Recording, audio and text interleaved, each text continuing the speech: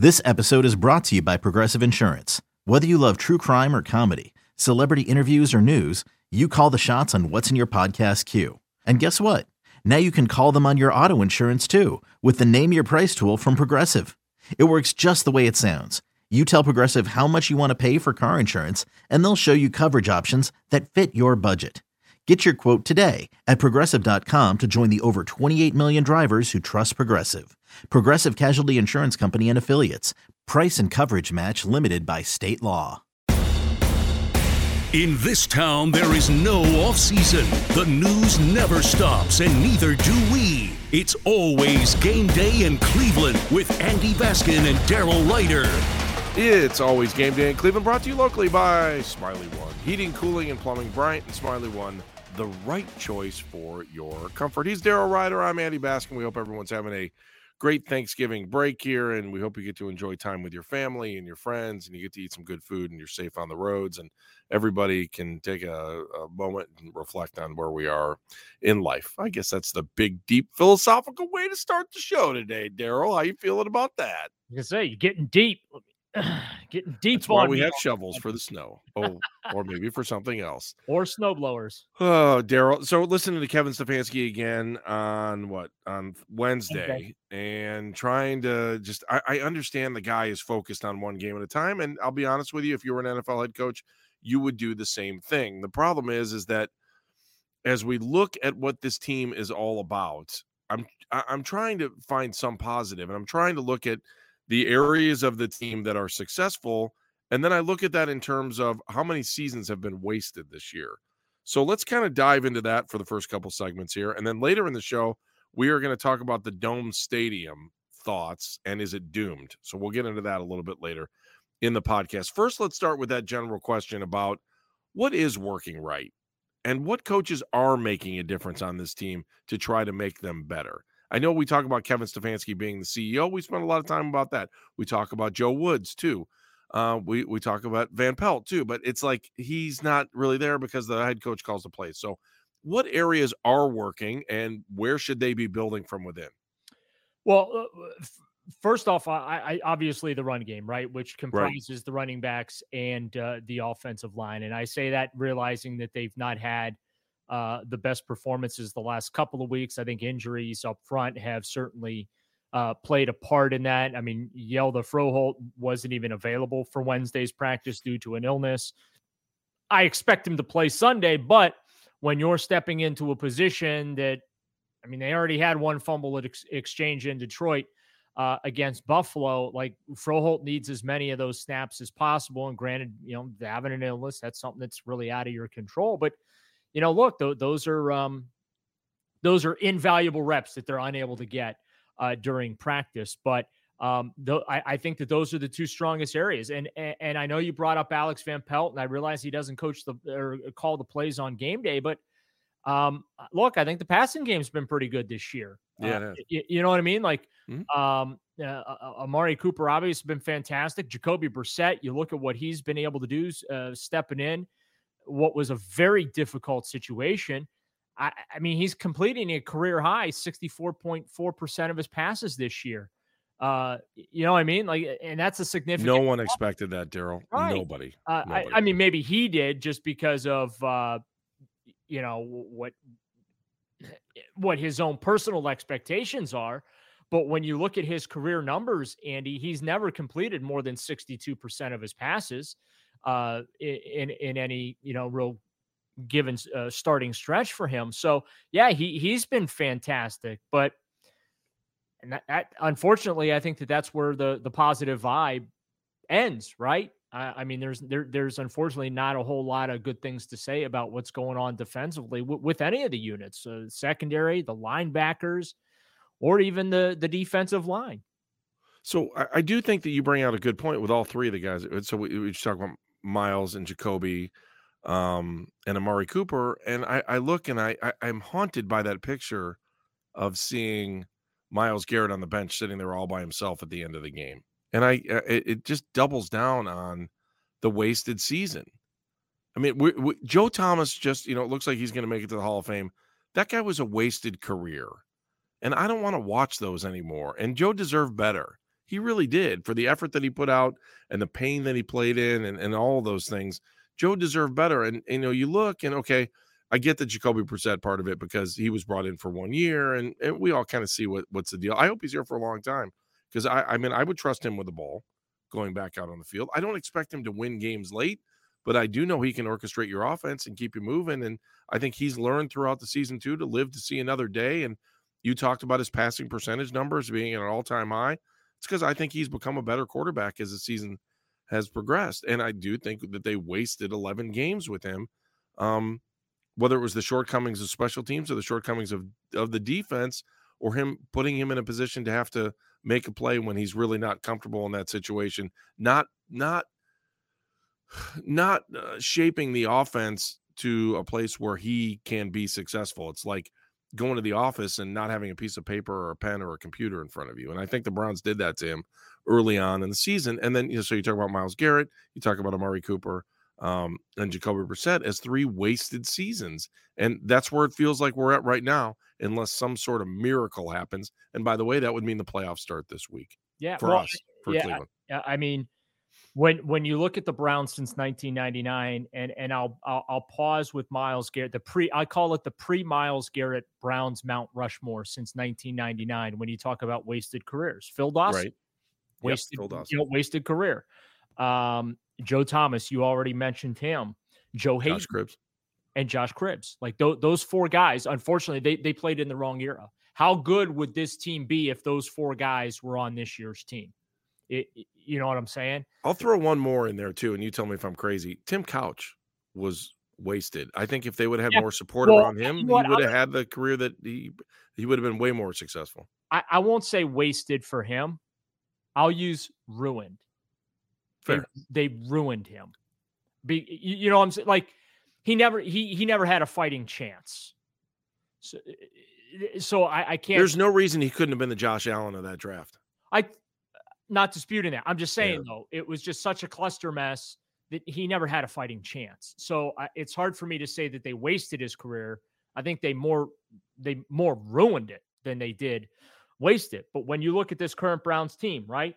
Myles Garrett, Joel Bitonio, who on his current trajectory should be Hall of Fame worthy of consideration when he's all done playing, right?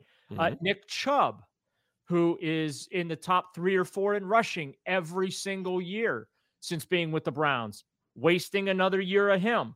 And I'm going to add Denzel Ward in there because he's a draft pick, a couple Pro Bowls under his belt. Right. He's getting wasted too. So yeah. And then,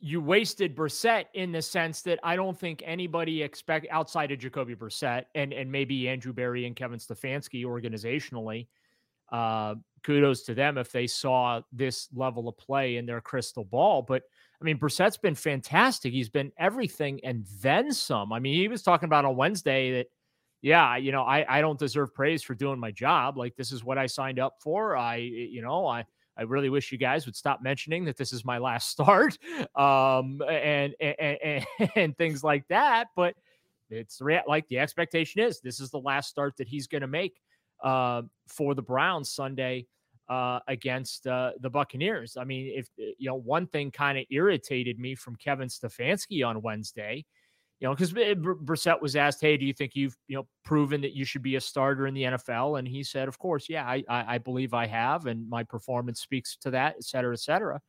And so Kevin Stefanski, given a softball, a nice little alley-oop to dunk home, and he booted it when he was asked about it. And he's like, "Well, that's not Jacoby's focus, and that ain't my focus either." And that's what I love about Jacoby is he's focused on the here and now. We can't be thinking about. And like that was an easy opportunity for you to say, you know what? Yeah, Jacoby really was fantastic for us this year, and he is deserving of a starting Is that the sentiment in the room too? Because I heard that too. I was like, why wouldn't you just say good things about a guy? And it goes back to we've talked about it, and I say it lovingly, tongue in cheek, but I do feel like that there's some merit behind what I am saying when it comes to Stefanski. You don't have to be a robot all the time. You can show some humanity. And I don't know if that, I don't know how he is behind the scenes with players. We see those clips that the team will post on social media, the victory speeches or whatever, which I got to be honest with you. The next victory speech Kevin Stefanski gives that gets me fired up wanting to run through a brick wall will be the first one. But I do think that there is something to be said for that robotic nature that he projects all the time. And I think sometimes you got to reel that in a little bit, and you got to show that a little bit of personality. Like, it's okay. Like, nobody's going to dunk on you if you laugh a little, and yet, show that you enjoy the players that you're coaching and the coaches that you coach with. And you enjoy what you do. Right. And I know he enjoys what he does, of course. I mean, he wouldn't be in the profession if he didn't enjoy what he did, but show it. You know what I'm saying? Like, show a little. And this is, and I want to be very, very clear. Bill Belichick, and we've talked about this as well. Like, he's not Mr. Personality. I mean, my God, watching paint dry is more entertaining to listen than listening to Bill Belichick answer questions. That's not what this is about. But when you see like behind the scenes footage of Bill Belichick, what do you see?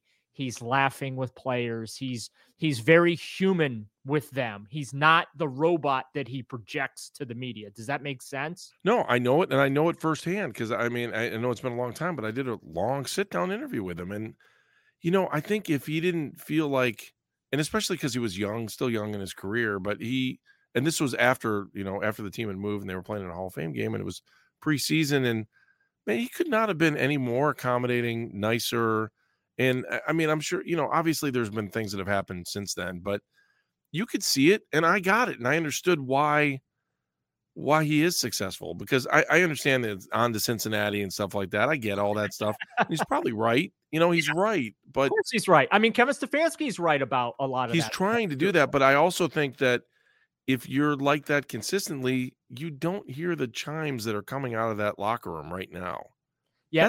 That's the issue. It's not Kevin Stefanski, the head coach. It's Kevin Stefanski, the leader. Yeah, and the person. And yeah. there's look. And maybe it's more than him. I could say that too. Maybe he's taking directives and he's just executing the orders from what he's hearing from other people in the building. Yeah. I mean, when he said Paul DePodesta is an integral part of our game plan the other day, I mean, it was close to saying that. I'm paraphrasing, right? Yeah. I mean, there were people that were like, what do you mean? Yeah. Well, I mean, look, I get the bunker mentality that you have to have when you're a head coach, right? You can't worry about what's already happened because there's nothing you can do to change it or fix it or make it any different. And you have to full steam ahead. But also, I think that there's something to be said for the willingness to show that you can come out of the bunker a little bit. Like I think that there is a little something to be said for that. And I wish Kevin Stefanski would not be so afraid sometimes to come out of that bunker. Show that you're, show that you're frustrated a little bit. You know what I'm saying? You understand where I'm going with that? Absolutely. So, I totally get it. Let's talk more about that in a second. And I also want to get into, there's some other stuff I want to get into, especially with Tom Brady coming to town this weekend. So we're going to talk about that. And we're also going to talk about why the Dome might be doomed. And that's coming up later in the show. It's Always Game Day in Cleveland. If you like what you're listening to, subscribe to the podcast. It's Always Game Day in Cleveland, brought to you locally by Smiley One, Heating, Cooling, and Plumbing. Bryant and Smiley One, the right choice for your comfort, especially now during the winter when you got to turn the heat up a little bit. This was a question that I brought up to you at the end of our show on, Wednesday. And I said to you, does the season reset for Kevin Stefanski once Deshaun Watson says hike? What do you think? I think it does a little bit. I had been saying for a couple of days now that I just kind of get the feeling that like he knows he's safe, like he's not going anywhere, and that's okay. But this was an opportunity lost, as we have been talking about. They blew it. This could be a playoff team right now had the defensive side and the special teams unit held up their end of the bargain. And I thought that, and I looked it up. It was funny. I remember texting with someone playing the schedule game, and I texted this person. I said, there's a real chance the Browns could be 3-8 when Deshaun Watson takes the field. And the premise behind me feeling that way was because of Jacoby Brissett.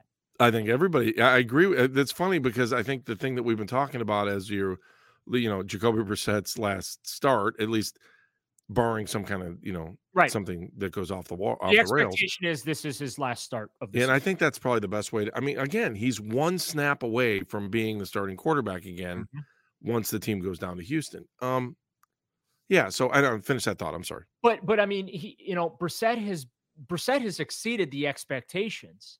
And that's why I really am harping so much on the disappointment in the coaching staff, the disappointment in the players on the defensive side of the ball, and the lack of fundamental execution on special teams, because I really feel like that this was a missed opportunity because Brissett has been better than I expected. And I want to make it clear, like, I'm not taking shots at Jacoby here, okay? He is a great, great guy, and you can see why his teammates absolutely love him. All right. But the fact of the matter is he's been a career backup quarterback since coming into the league. And most of his starts have come as the result of unique circumstances and filling in for quarterbacks. Okay. So, and he came to the Browns not to be, and I wrote this Wednesday when I wrote about Jacoby being Jacoby and talking about I shouldn't be praised just for going out there and do my job. Like, what did you expect? That I wasn't going to go out and do my job? I'm just doing my job here. So it's not like I've done anything above and beyond, but from my standpoint, yeah, he has been above and beyond on the field. There's only one of these games that he has started, Andy, where you say, yeah, Jacoby stunk like that, and that was the New England game, right? That's the only game. Now, we've been able to nitpick a few situations or whatever, and he even mentioned on Wednesday, even regarding the loss to the Bills, he said, "Hey, there were opportunities that I missed, so I'm accountable for that. There were chances. We only scored 2 touchdowns in that game, and there were opportunities for us to score more than 2 touchdowns, and so I have to take responsibility for that I did not do enough." And you certainly respect that, but he's not the reason the Browns are 3-7. So that's why it's so frustrating when you think about where the Browns are today. Is number one, the front office pushed all the chips to the center of the table by acquiring Deshaun Watson and giving up the draft capital they did, right? 2, the young players that Andrew Berry drafted are not exactly setting the world afire. So that's somewhat problematic. And number 3, going back to, again, missed opportunity. And, the opportunity was there, I should say, for them to be better than they actually are right now. And as I look into the future is not as bright as I thought it was, because the questions enter my mind. Hey, Andy, guess what? Maybe this roster isn't as good as we thought it was. And if that's the case, things get real challenging for Andrew Berry as the EVP and GM here to fix it come the offseason. Deshaun Watson will cover some warts, true, but he can't play defensive tackle. He can't play linebacker. He can't play safety. He can't play nickel or dime corner. So that's why I am very realistic in my expectation. But yeah, I think that the reset button kind of gets it, and Kevin Stefanski has to show over those final 6 games he can maximize the talent that he has in Deshaun Watson, because I will ask you this. Mm-hmm. Do you feel that Kevin Stefanski and his coaching staff have maximized the talent that they have been given? No, I don't. I don't know if it's the defensive side of the ball, and it's the rumblings that you hear about not making adjustments. And I just don't, it's self-destruction. And I also think that special teams have destroyed this team at certain points. Yeah, they got them a win with a long kick in the first week of the season, and I'm all for that. But, they've had to get more out of special teams. I just don't understand how you could have 3 kicks blocked in one season. I that doesn't happen to normal NFL teams. You see the problem, you correct it. Maybe it happens again, but you know exactly what the problem is. But it's happening over and over again, or onside kick, or just little thing. It's the attention to detail, and I wonder how much the atmosphere in Berea affects the attention to detail. You know what I'm saying? Like, it's not attention to detail is not it's not talent driven, right? It's psychological more than anything. And guys that know how to win and understand that there's that theory and that whole kind of, it's an aura that you carry with yourself when you walk into the room and you believe you're going to win and you believe that everyone around you is on the same page and that you're all focused on the same goal. Yeah, well, if you look at on defense, I don't feel that at all. I was just going to say, if you look at the defense right now, do you think that there's any belief that they're going to shut down Tom Brady this weekend? Because the chatter that's come out of the locker room over the last 2 weeks has been ridiculous. Someone's got to put their foot. Like, I wonder if Kevin Stefanski's saying, like, let's just say the Myles Garrett stuff and about practice, right? I mean, Myles said it. It's out there. We know. And then I think Kevin said in a press conference, I'm going to have to talk to him about that, right? Didn't he say that? He did. How do you get to the point where a player, especially a star player, is questioning something, and then the coach said, well, we'll have to talk about that. And then also the solution is to talk to the player about what the player said rather than actually fixing the problem. Yes, exactly right. And by the way, this is the NFL, right? I'm still trying to figure out how that there can be a communication problem at this level. Like, it just doesn't, it's mind-boggling to me. It's baffling. And to me, it's human element, right? Like, that conversation between Myles and Kevin should have never been played out in public. And if the coaching staff is on it, they understand the frustration of their star player. They should understand all of his frustration and should be hopping on that before it becomes a problem. It's like washing your face before you get a zit, right? Wash your face, you're not going to get the zit. Leave it alone, ignore it. All of a sudden, you're like, oh, what is this thing on my face, right? I can't think of a better analogy than the communication there and the zit. And by the way, let's pop that zit and start winning. You went there. Clean it up. Clean a little alcohol. And we're good to go. As soon as you mentioned zit, I knew you were going down the pop the zit. So what Andy Basket is telling you is that the Browns have a lot of zits on defense they need to pop. No, what I'm saying is they need to wash their face so they don't have to go out and execute them. That's what it's all about. Just wash your face before it becomes a problem. That's what it's all about, especially with a star. Yeah. Myles Garrett is a star. You got to clean that up before it ever happens. So does Tom Brady throw for 400 yards and the Buccaneers run for another $1.50 on the Brownies on Sunday, do you think? Tell me how practice went this week. Well, I don't know. Everybody no, I'm just saying we'll find that out. They were bumping the atomic dog, and they stretched really well during the portion that was open to reporters. But you know what? So we won't have any cramping? I'm going to tell you right now, the Browns are really good at stretching. They're good at stretching. If there's one thing that they do well, stretching. That's great to know. Great to know. All right. Why is the Dome doomed? That's next on It's Always Game Day in Cleveland. If you like what you're listening to, subscribe to the podcast. It's Always Game Day in Cleveland. He's Daryl. I'm Andy. We get set for the Browns as they take on the Tampa Bay Bucks on Sunday. Also, speaking of Bucks, Ohio State and Michigan on Saturday, but we're not going to talk about that here. Daryl, we started this conversation before we went out of the podcast. We were talking about a dome stadium, a retractable stadium, which is what I've always wanted in this town. And you said, don't think so. Why is the Dome doomed? Money, money, money. The prices of stadium construction are just like exploding across the country. The Buffalo Bills, it's $1.2 billion to build a brand new open air stadium. Down in Tennessee, they're looking at close to $2 billion for the Titans for their dome. You mentioned retractable roof. Well, that costs even more money than just a dome. On top of that, so it's money. I actually don't think there's any way you would do you almost have to go retractable for the return on investment.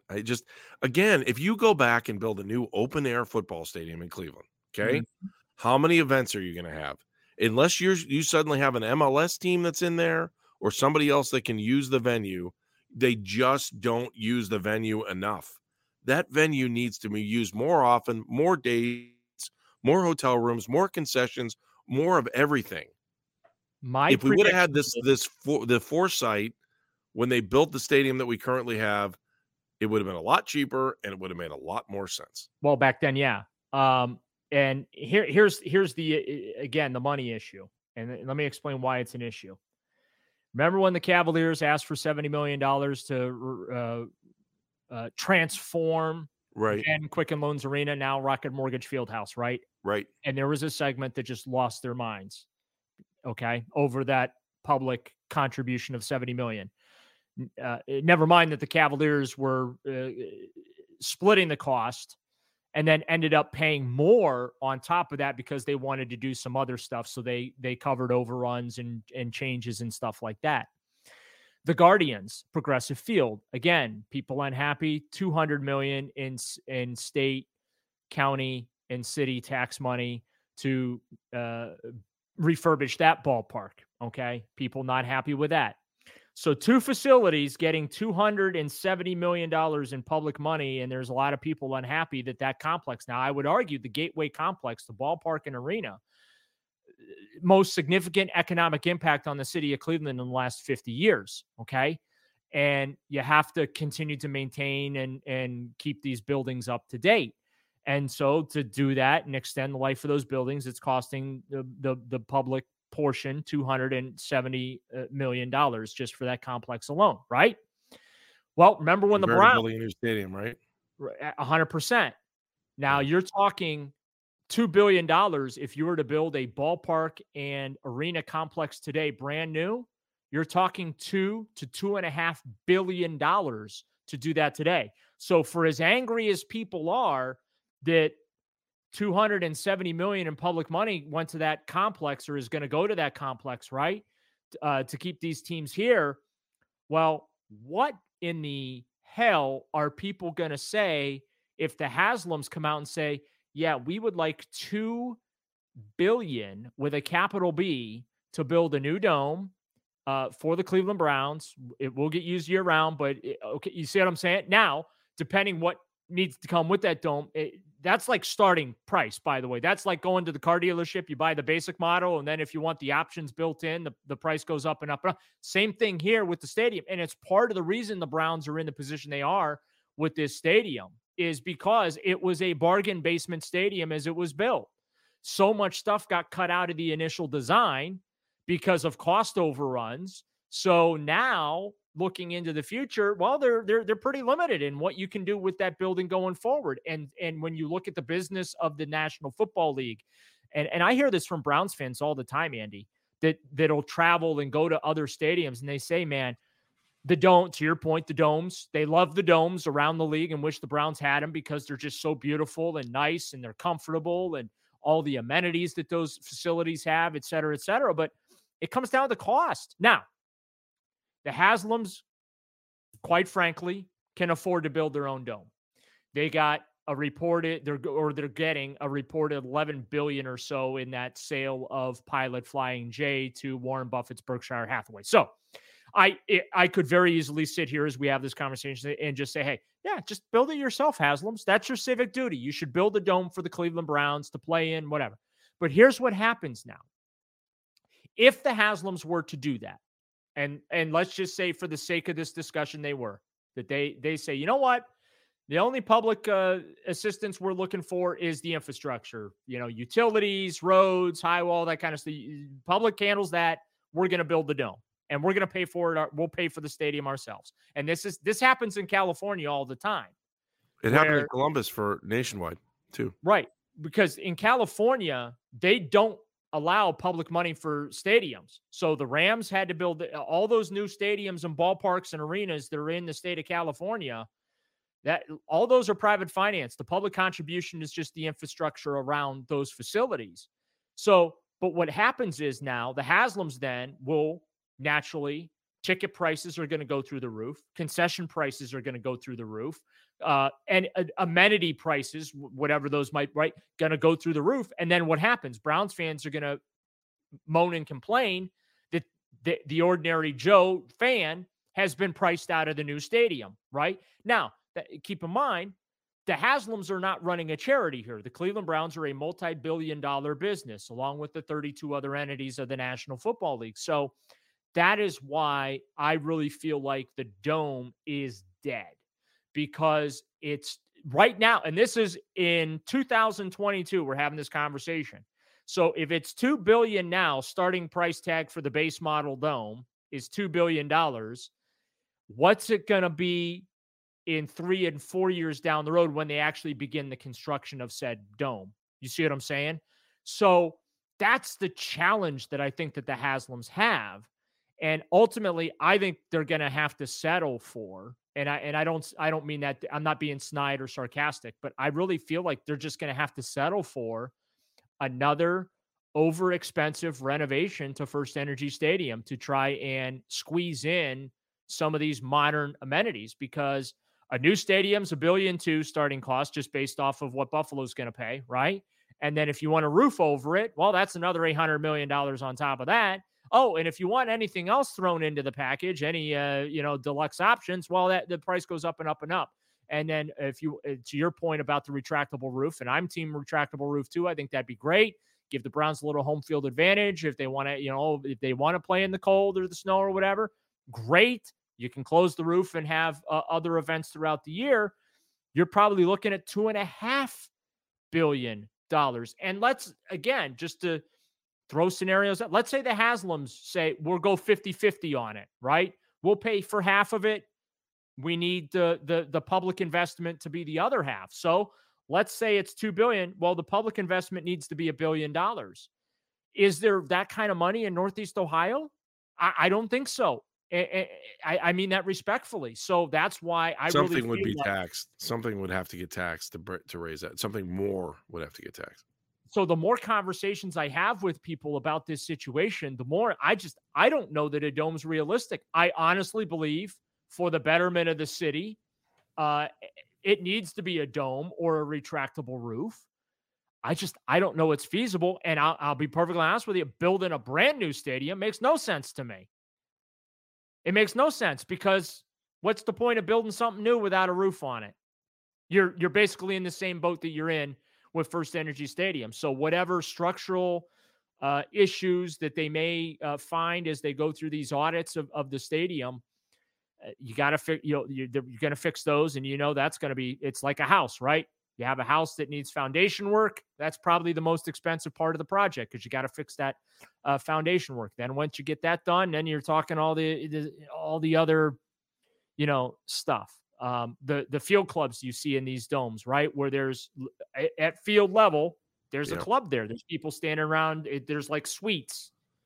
They look like suites at field level. I'm kind of surprised the new fields don't drop the field down so the suites can be right. Above.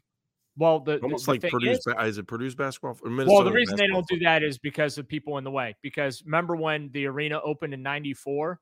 Yeah, they had that situation. They actually had to build up the basketball floor because the people sitting in the first row couldn't see what was going on.